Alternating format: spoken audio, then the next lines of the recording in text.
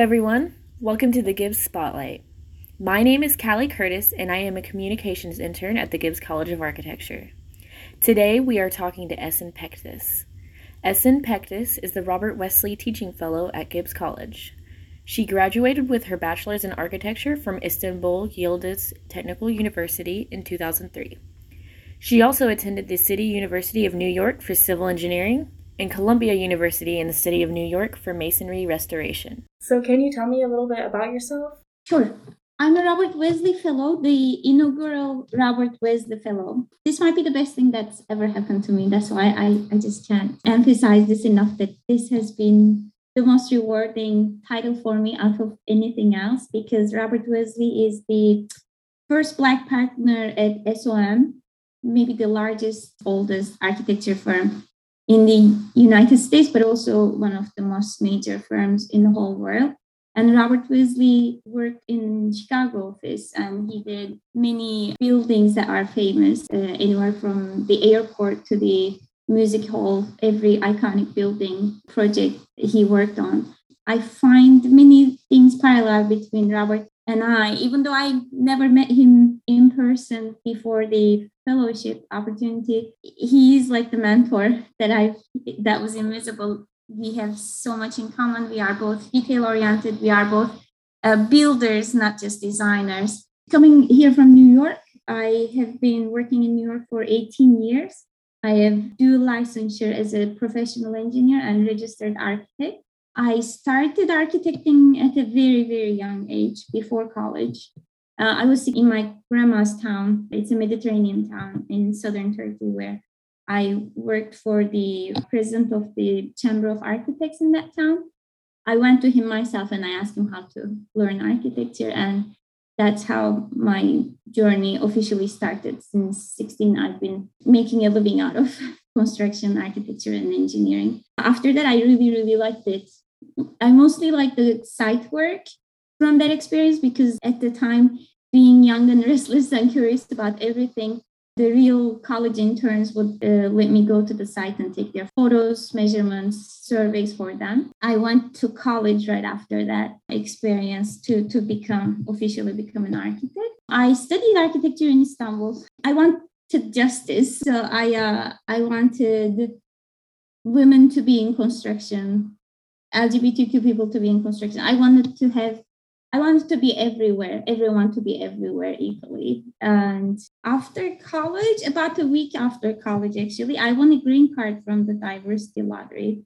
I didn't know much about it. A friend of a friend applied for all of us. And then when I got my green card, I didn't know what it was, but it was permanent residency. I didn't speak much English, but I went to a travel agency and I asked for the cheapest flight ticket to America. And I got tickets to Akron, Ohio for some reason. Before that, I had my internships in Europe, in Paris, Luxembourg, Brussels, and Amsterdam. So I figured this would be the same because America is much bigger. So I would just come to the airport, take a shuttle to downtown, and then I would find a hostel and then find a job. And it wasn't like that. I was at the airport, took a shuttle to the last stop. There was nothing. It was a highway. So there was just a Burger King across the highway. I went there. This was back in 2003. That's the summer LeBron James actually just finished high school and signed a contract with Nike. That I didn't know at the time, of course, that it was going to be a big deal. I was there only for 3.5 months. But as I said, it feels like my hometown. I always went back for Christmas, Thanksgiving, vacations, holidays to be with my friends. I have at least 2 best friends, still in touch with them all the time. And then I found my first job in Baltimore, Maryland, as an intern architect. This was a major project. It's Silo Point in Inner Harbor, Baltimore. It was an adaptive renovation project. It was a National Registry building, a silo building that was in the harbor that we converted it into residential and commercial mixed-use complex. It was a significant project for me to start with. I was very lucky with that. There I learned how to architect, so to say. And then coming from Istanbul, I had to be in a big metropolitan So I moved to New York immediately. I found my first job in New York.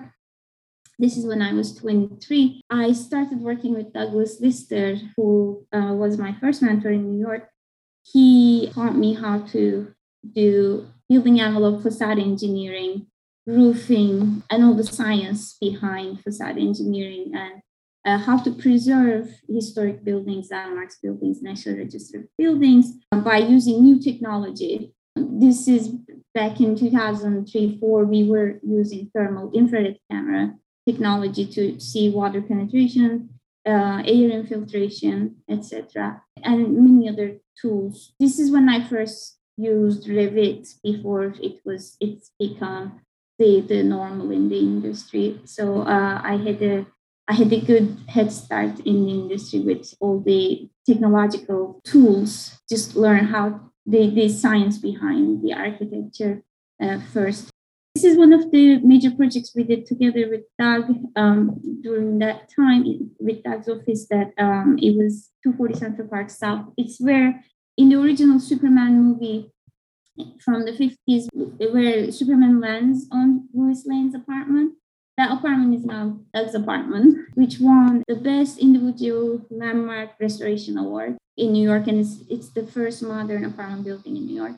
So that was a significant project. One of my other significant project was Archester. It was a 171 building complex, and we had 12,000 residential units with 30,000 tenants in them, with just many commercial tenants, banks, restaurants, medical facilities, retail stores. I was the capital projects manager for this building complex. I felt like the mayor for this one because every time I received a call to go from one side of the complex to the other side would take me 20, 30 minutes.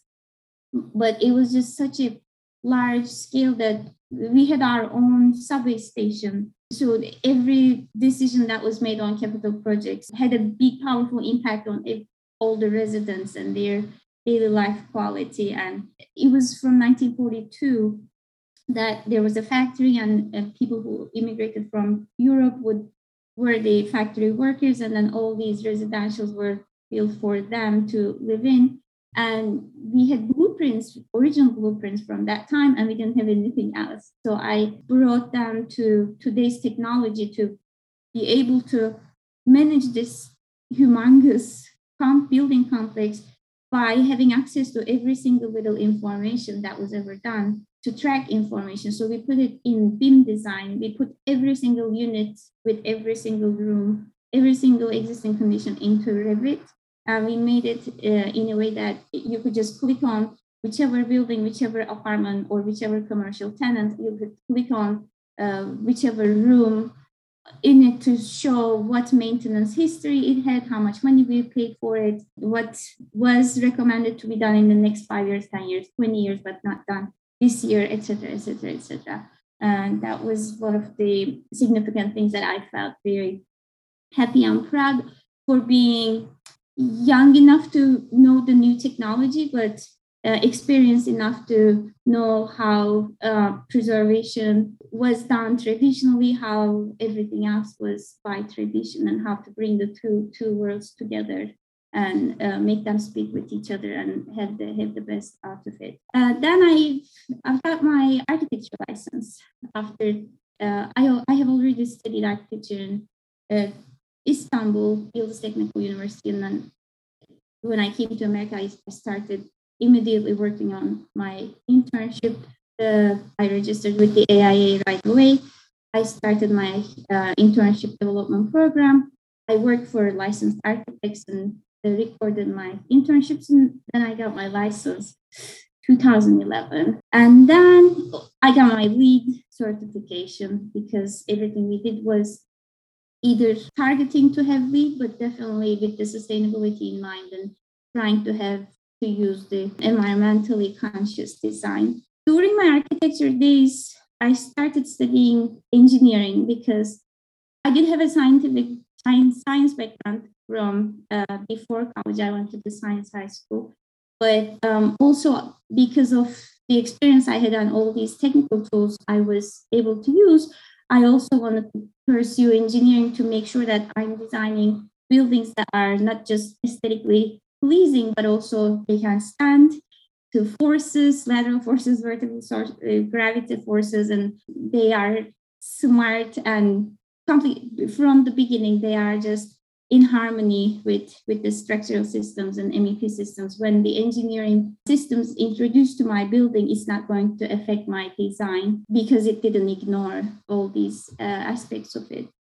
And then I worked on some fun space architecture during my engineering studies. I was very much interested in designing habitable space modules. This is back in 2009. It was 2008, 2009. It was just having a permanent place, a habitation space on Moon, so we didn't have to go back and forth. We could just be there for a certain time, and what we could bring as architects, knowing the minimum space for maximum usage. I was very much interested in that, which also became the inspiration for my fellowship at OU. I proposed a project to have a 3D building that is a habitable module. It could be a space module, it could be a module here, it could be a module for any refugee crisis or any environmental crisis, that we can build something in 3 days to provide shelter for at least essential needs of the people that would need access to medicine, to anything that needs sheltering. And I worked as an engineer for many years, and I got my engineering license. This required a ton of studying. I always make jokes because my cat was around so much, or I studied so much for my engineering exam that I felt like my cat could pass the exam after studying so much. During all my architecture and engineering experiences, I was at the site. I was always at the construction site. It was always hands-on. I always had the best satisfaction from building what I'm thinking, or building what someone else's, another architect's design.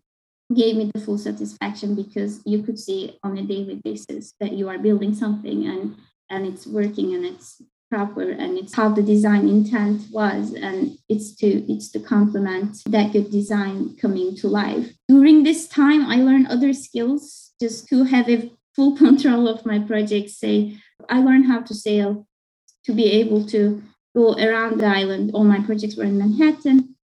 To be able to record the construction process, to take photos, make videos, etc., etc. But just to have the freedom of how far, how close I can go, or wherever I want to go. I said, okay, I'm just going to learn how to sail around the island, so I will do that.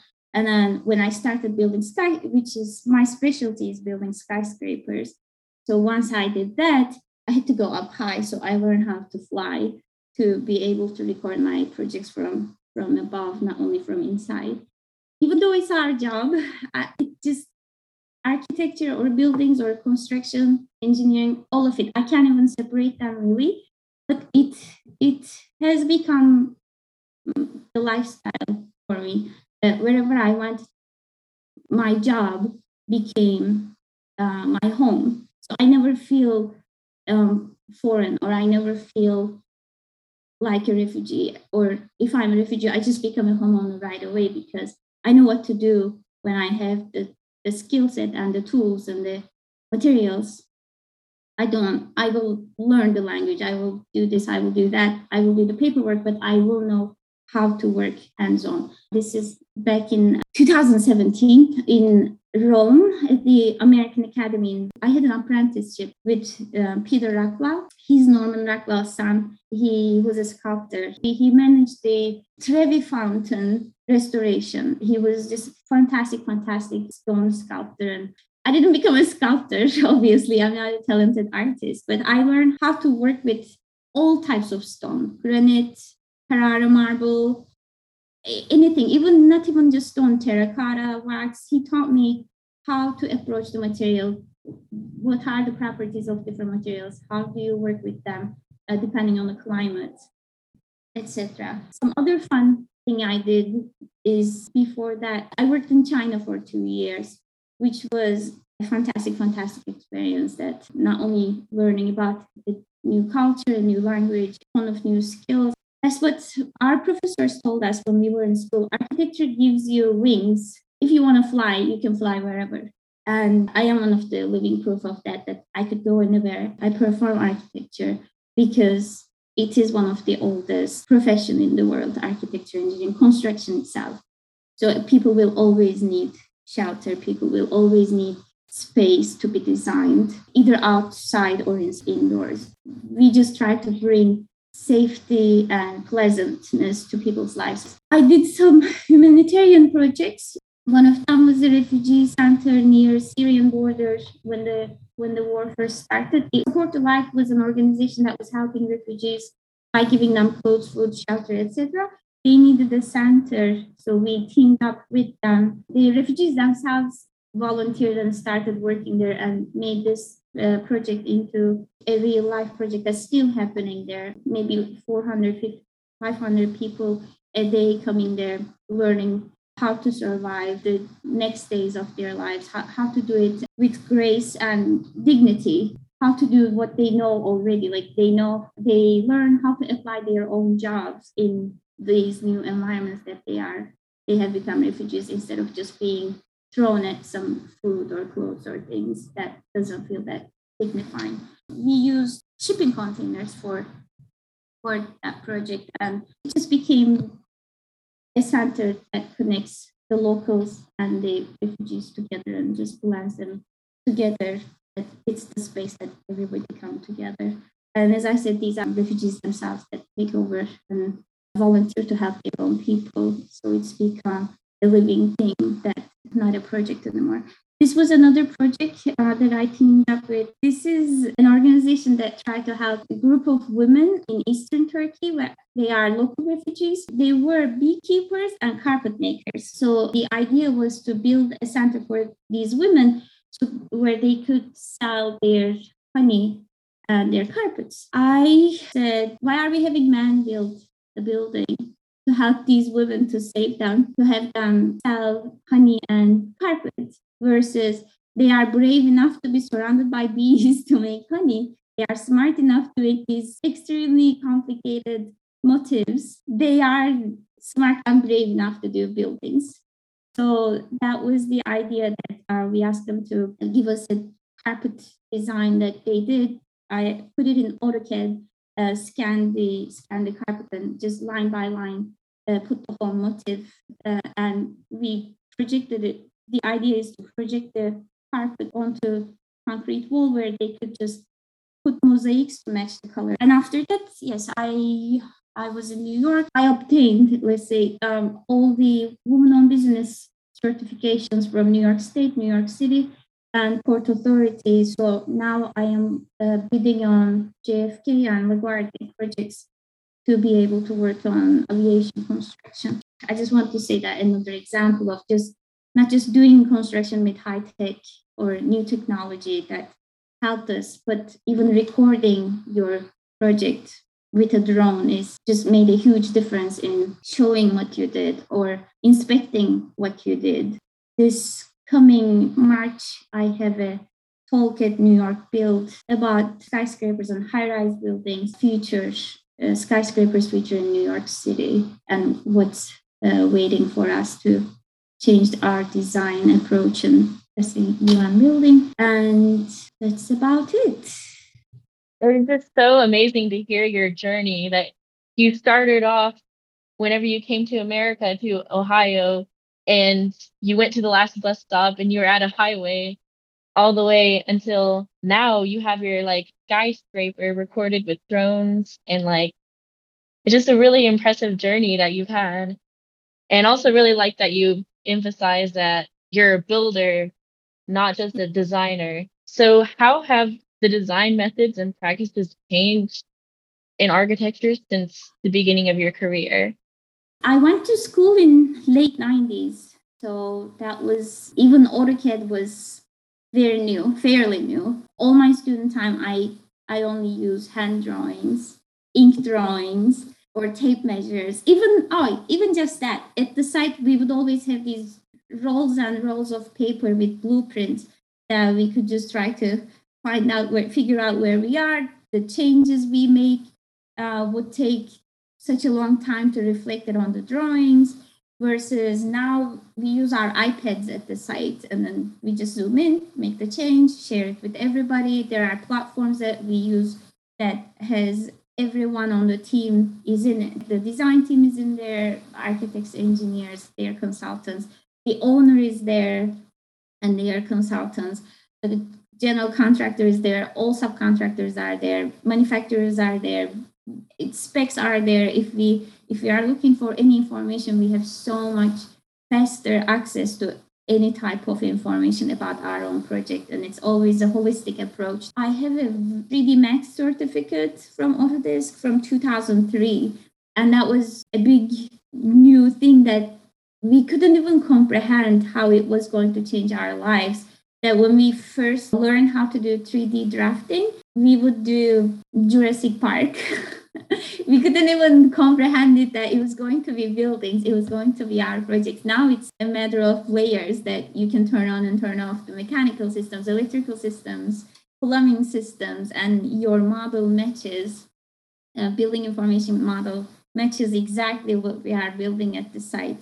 And we couldn't have done it without the technology. We couldn't have done such complex buildings in such a short time. This skyscraper, 4 years ago, we were 45 feet below ground. After 4 years, people moved in. And to me, it's just mind-blowing how technology helped. Just the way we are drawing things, measuring things, scanning things, printing things, everything just changed in the last 10 to 20 years so much that it changed the tradition. It's just becoming its own tradition, that now we have very skillful workers who know how to use technology, we have surveyors who are fantastic because they know how to use computerized technology. They come to the site and they could just make everything perfect just by knowing how to do 3D scanning, just even for pouring concrete. If you use 3D scanning and computerized technology and the building information modeling, it just makes the final product so much more high quality for the user, the end user, to enjoy. Just by having increased the risks of the quality, just increasing the quality of work we are doing, we are saving more money that the owner could have spent on trial errors, but also we are more conscious about sustainable. We know how to use limited amount of sources within our, say, per lead 500 miles area, and how to make it work just by having the technology tell us before we even start construction, before we even start demolition. It tells us how much things are going to cost, how much material we will use, where can we get it from, and how we can make it work. Answers to the response to the design intent of the architect. Now, you don't have to go to the other side of the world to bring something, or you don't have to try things and just hope that it works. Just we are more precise about the results before we even start the work. And it helps the environment, it helps to gain time, it helps the owner to be prepared on time, and it helps us to just move on with a good reputation. Just by the conditions changing, these traditions changing, and this computerizing helping us to be able to build more sophisticated buildings that we couldn't have before, say like taller buildings. I was talking to my students about this yesterday, that, for example, before we didn't have buildings as tall as these. And then while we were building them, we realized that when you go really high up, you start feeling the lateral force effects, that your building starts having oscillations that we didn't have before because we never went that high. And then this brought the tuned mass damper technology, which is a system custom designed in a laboratory, imitating the seismic and wind forces, and finding a solution to respond to those forces by being in motion and pulling the building to the other side. Even just the maintenance of building, that after we build it, came up with the BMU technology. After we build the building, after we move out, the contractor moves out, after the user moves in, you have this system up there that is designed, custom designed for that building, which can have a scaffold installed to it that has its own tracks on the building that's already built within. So whenever you need maintenance, cleaning, anything that the building requires, you will make sure that no one is going to damage your building. No one needs to figure out where to install their scaffold to clean your building or replace a curtain wall glass, etc., etc. So that's really mind-boggling that it's at the beginning of your career, you started off with papers and pencils and using measuring tapes. And then now with BIM technology, 3D scanning, drone videos, it's just a lot of change. And you basically got to experience that in your lifetime and are still experiencing it. So all these changes in technology, how has that affected methods of design in architecture? Oh, it just gave us even bigger wings, larger wings to fly. Now our creativity and imagination has almost no limits. I mean, we are designing for space, like we are designing for Mars. The last couple of years ago, NASA had this design contest for 3D printers, which was the inspiration behind our project here at CML. This is a 3D clay printing just to see a smaller scale of the project. You just write the code and the computer sends it to 3D printer. You don't touch anything, it's remote construction. Okay, so this is a 3D clay printing test until we figure out how this will turn into a large scale, full scale. Because at the end of the fellowship, my goal is to have 6 axes that it can just print the entire building. You could just move in once it's done. And hopefully that will take only, as I said, 3 days, and it will have enough. It will be strong enough, and it will be waterproof enough, and it will be protective and strong enough for someone to move in. And we will see if it will be also comfortable enough. This is a small scale printing, just writing the code to see if we can make regular shapes, just like a circular shape would be the easiest. This is just the beginning. So hopefully at the end of this and the fellowship, we will be able to do this with a printer that's using either concrete or some other material to see if we can achieve that. But I think this is something that everyone in the world is trying to test the options. There's a professor in Beijing University that I'm planning to work with. There's a affordable housing unit. That house became the first 3D affordable housing in European Union. I'm hoping to see next month in Netherlands. And there was a project in Mexico, I believe, that they use for affordable housing. It's a building complex. So I think it's becoming the new normal slowly, that it's giving us options. It's, again, much more affordable, faster, open to everybody. Then I make the joke that when I propose this, I just want to be the Oprah giving away houses. You get a house, you get a house, you get a house, because it's no big deal. It's like, look under your seat, there's a house and it's yours. It's just 3 days, you can do it, it's no big deal. So we don't have this homelessness, or the issue of having a shelter is being the most fundamental human need, and being not within reach by everybody is just absurd and unacceptable. So I'm hoping that this could help somehow. With the advances in technology, the research you're doing, it will make it to where we can get to that point where housing is more affordable. So how have the changes in the use of technology and methods of design affected your own career? I mean, it definitely, as I said, because having access to technology earlier than average architect, I guess, which I was very lucky. My mentor was very much interested in new technology. When we started building taller, we started using curtain wall glass. And when it was just in the beginning, my mentor, Doug, was flying from New York to Bath, England, to get a master's degree in facade engineering with curtain walls. So him being so much interested in new technology, and me being his mentee, and because this was also during the economic crisis of 2007-8, I was the only one who wasn't let go, because I was just so young, and I could do everything if I was asked to, or if I was taught to. I didn't require that much payments. I just wanted to have the experience. I was willing to work for free even if I had to, because I just wanted to have more experiences. I just want to learn more things. And it was a very pleasant mentor-mentee relationship that Doug would teach me everything. He would just encourage me to do, take responsibility, work on something, learn something, explain it, do it together.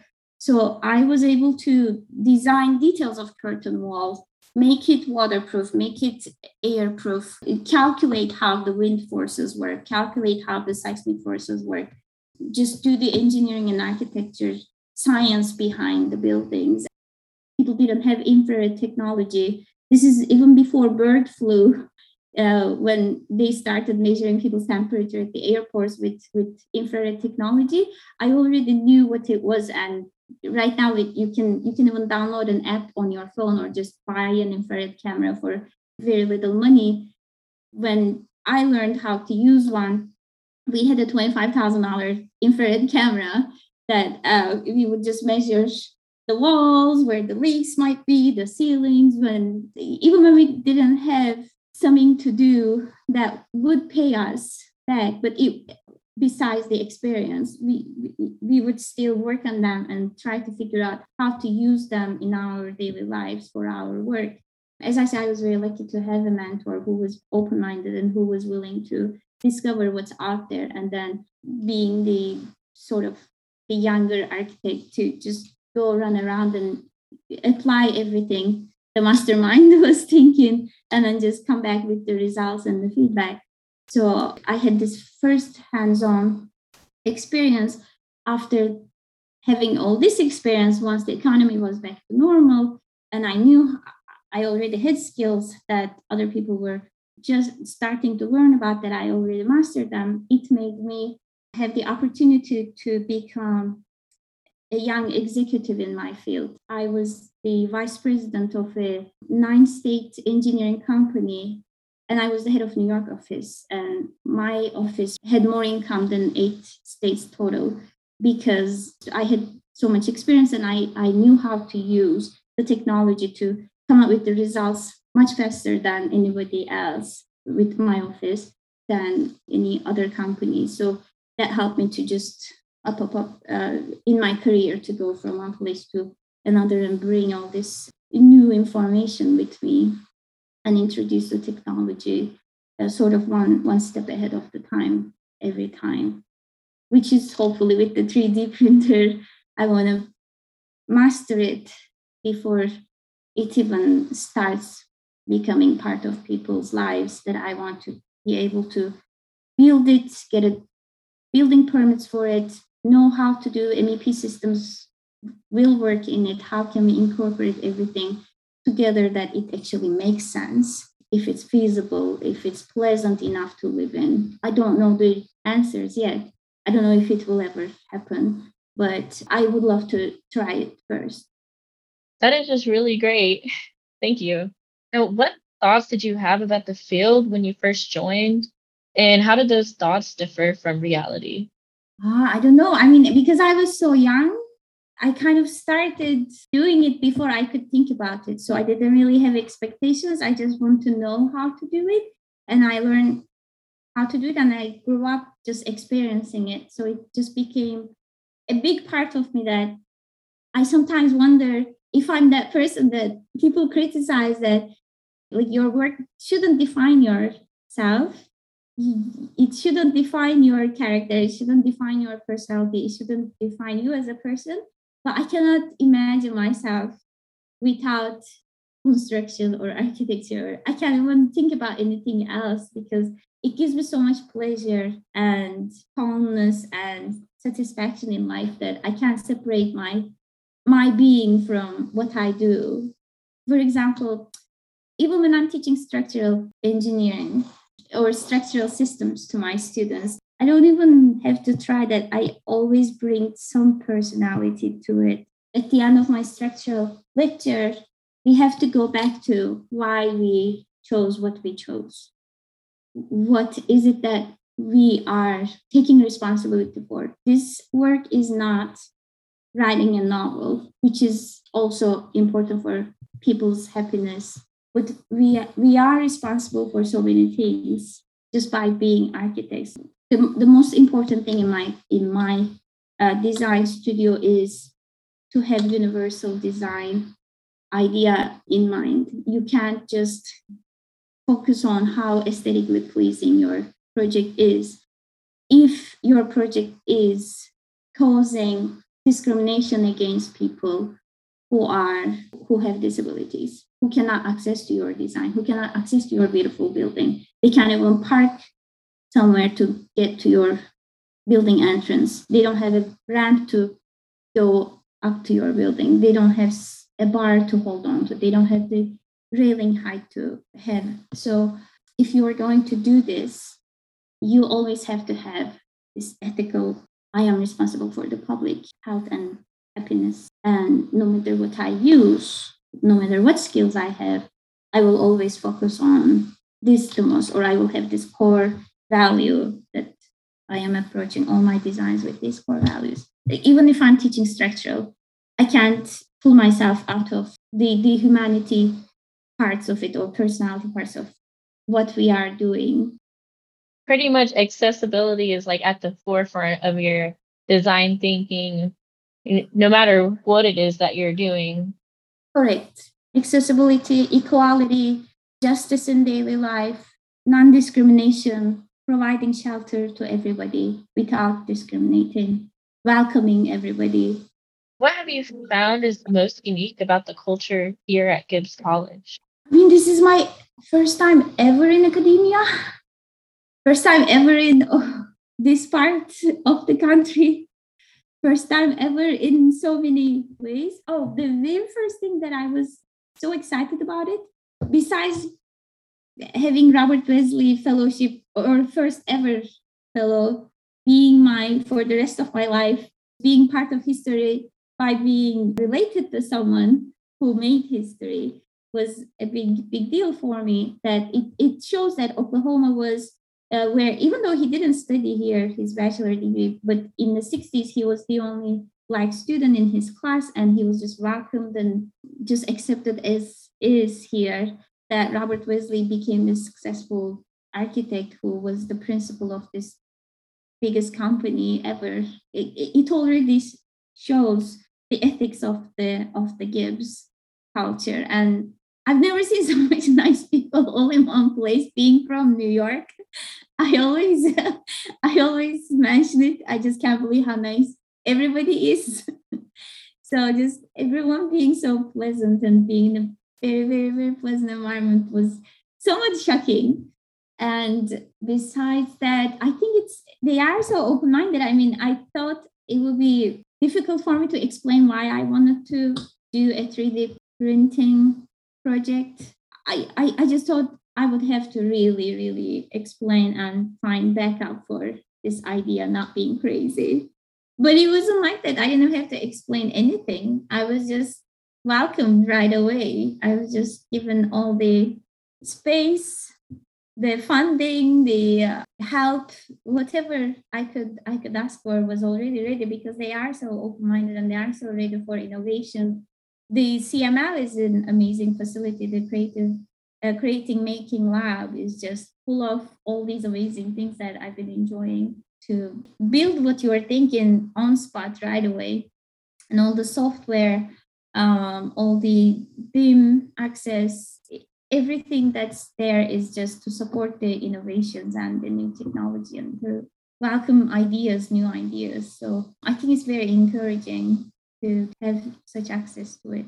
And the other thing was, I was very fascinated by how there are 39 Native American nations living here. I actually made the start of a project that I teamed up with the Cherokee instructor at OU, that she is going to speak the language. She will be the words to what I'm performing, and I will be just designing starting from a straight line to how we design buildings, so to say, how we look at our environment, how do we become architects, how does an architect look at things, how does an architect see things. But because I learned how to do it in my mother tongue, that is Turkish, and how I grew up with it, I don't struggle wherever I go because my mind and my hand work together, and it just creates it. And so with the Cherokee instructor, it will be my hand just working, doing a line, doing triangles, doing design, doing perspectives, 2-point perspectives, buildings, and she will be the face and the lips and the voice of what's going on, teaching Cherokee kids in their mother tongue. How do you start seeing things, your environment, and how do you turn it into a design? And once they know how to do it, it becomes just an automatic feeling of architecture. And then they can do it in English, they can do it in any other language they want to, but they will have that core skill or feeling of architecture, so which is I'm excited about. I'm so glad that you just feel so welcomed at Gibbs, that you've got the opportunity to do your 3D printing research that you're doing right now. That's really cool. Now, how do you use your professional experience to influence your students? I always show my students real life scenarios because I'm not from academia, because I'm from the construction site. I show them how things are done in real life. For example, when we do the universal design, if I show them in physical obstacles, if they miss something or if they don't pay attention to universal design, if they miss a rail or if they don't pay attention or if they forget or if they don't approach from the beginning to their design with the universal design in mind, if I show them not only how physically it will be impossible to get a permit, how it will fail the inspections, but also how much it will cost to the client, how the contractor has to have a subcontractor who has to have a manufacturer who has to do these installations of new things that would cost how much for per linear foot. So when they see the real effects in dollar value or time value or the physical effects of what they are thinking or designing, I feel like they are feeling more closer to their work now because they are a fourth year student, so they are about to become architects, that's what I call them. I call them my colleagues. I don't call them my students, or I don't call them each other's classmates. I call them all colleagues. And I think what's giving them the inspiration on they are about to become this and they are about to think that way. Or, for example, the structural lecture for structural design for their projects, because I walk from home to the campus and on the way I take photos of the construction site. I started doing it for my personal curiosity because I've never seen the materials that are used in this climate. I've never seen a tornado before. I had two already alert experiences. So then I decided, hey, I'm experiencing this, how fast this construction is going or how different this material is to be used at the site. So I thought to myself, why don't we bring our students and let them see what's going on in real life, how it is being built, how other architects' designs are being built in the environment they live in the city they live in. So we had a 4-hour walkthrough from site to site to different construction sites. We will have another one next Wednesday. So we just go there. I show them this is how you do this. This is what this space is probably for because it has more structural support or reinforcement in here. If they have pipes, then this might be a kitchen space because they have floor drains, etc., etc. Or shear walls. This might be the fire egress stairs, or this might be the elevator shaft, etc. And it makes them just feel how close they are to outside world and becoming real architects and having impact on society and future. And just I think it excites them. I feel excitement.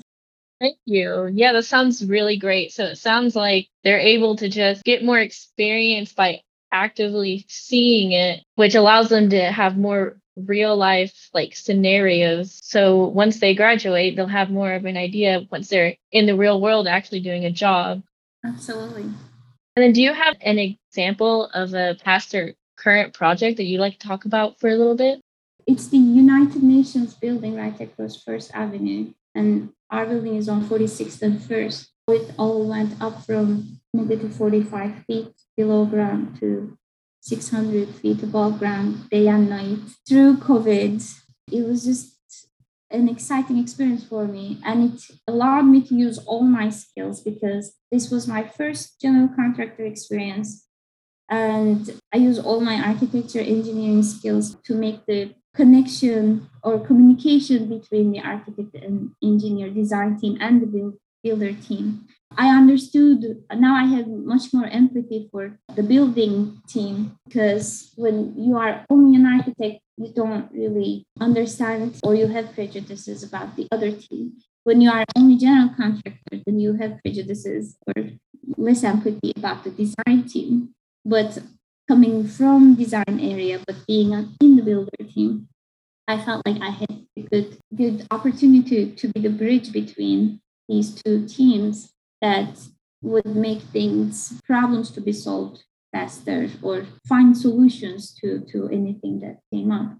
But also just being in the center of New York, the heart of the city, this was such a fascinating experience, not just the views, but there's the United Nations, it's high security. I work with Secret Service because of like certain time of the year that we would have to have UN General Assembly right across, or during COVID times, we had, because it's on a very central location on 46th Street and First Avenue, parking problems for our concrete trucks. For per floor, we had approximately 64 trucks of concrete poured into each slab. So you would have all these concrete trucks on First Avenue trying to organize how to make things work. And somehow when COVID hit, even though it was devastating for the planet, and we also struggled with it, we also had the opportunity to just work in a fully vacant city where we could actually work much faster, much easier, no traffic, no problems to find parking for our trucks with materials, etc. So it was a big experience for me, I think. And also some materials were from overseas. I was able to use my connections with China, Italy, Turkey, United States. My regular day would start with, because of the time difference, it would start early speaking with China, and then the time difference, like it was 12 hours, and then it would be 7 hours with Italy, speak with Italy. It was 8 hours with Turkey, speak with Turkey, speak with the States, and the two sides of the States, West Coast to East Coast, trying to organize everything. Yes, and doing all these in their own languages, by the way. So it was very, very, very much satisfying for me that anything I learned in world, I have used that skill on this project. So I think it'll be very monumental. Plus, my project will be always there to show, like, I did this. So I think that's been the best experience for me. For a builder, it was Perkins Eastman's design, but I felt very happy to build it to a level that they were happy with it. Really amazing. Yeah. And that's really awesome that you got to experience from both sides. So you started off as a designer seeing it from that perspective, but now you also see it from like the building perspective too. Correct. And I can't wait to go visit the users. I will go have coffee with everybody in the building just to see how they are experiencing it. Oh, thank you. Do you have any other thoughts that you would like to share? I don't know. I really hope this inspires everyone to just try it. If you're curious about something, just try it. It's never too late. If you're curious enough, you will find a way to experience it. If it doesn't work out, it's fine. I mean, I told you 10 success stories. I have 1,000 failure stories. I have 1,000 ridiculous trials and errors. It's okay in the end. If you're ethical and if you're true to yourself, do not worry about financial worries. We will always be needed. Just have your skills. Just improve your skills all the time, and be not just to have skills, but have interest in them. Have genuine interest in what you do. And once you have that, be curious. And whatever you're curious about, go ahead and try it wherever. Once, of course, hopefully the COVID is behind us, go try it elsewhere in the world too. Go to Europe, go to Asia, go wherever, go to Africa, go just try things. I think we do have a very special profession that allows us to make the world so global and accessible and in our hands just by the nature of it, and use it for good. Thank you so much for that. That was really inspiring. And thank you so much for meeting with me today. It's been so enjoyable to listen to your whole journey and get to see all of your cool skyscrapers and projects that you've done. Thank you for reaching out. I'm so happy to and humbled to be invited for this. Thank you so much. Thanks again for listening to the Gibbs Spotlight. Tune in next time to hear more stories from the Gibbs College of Architecture.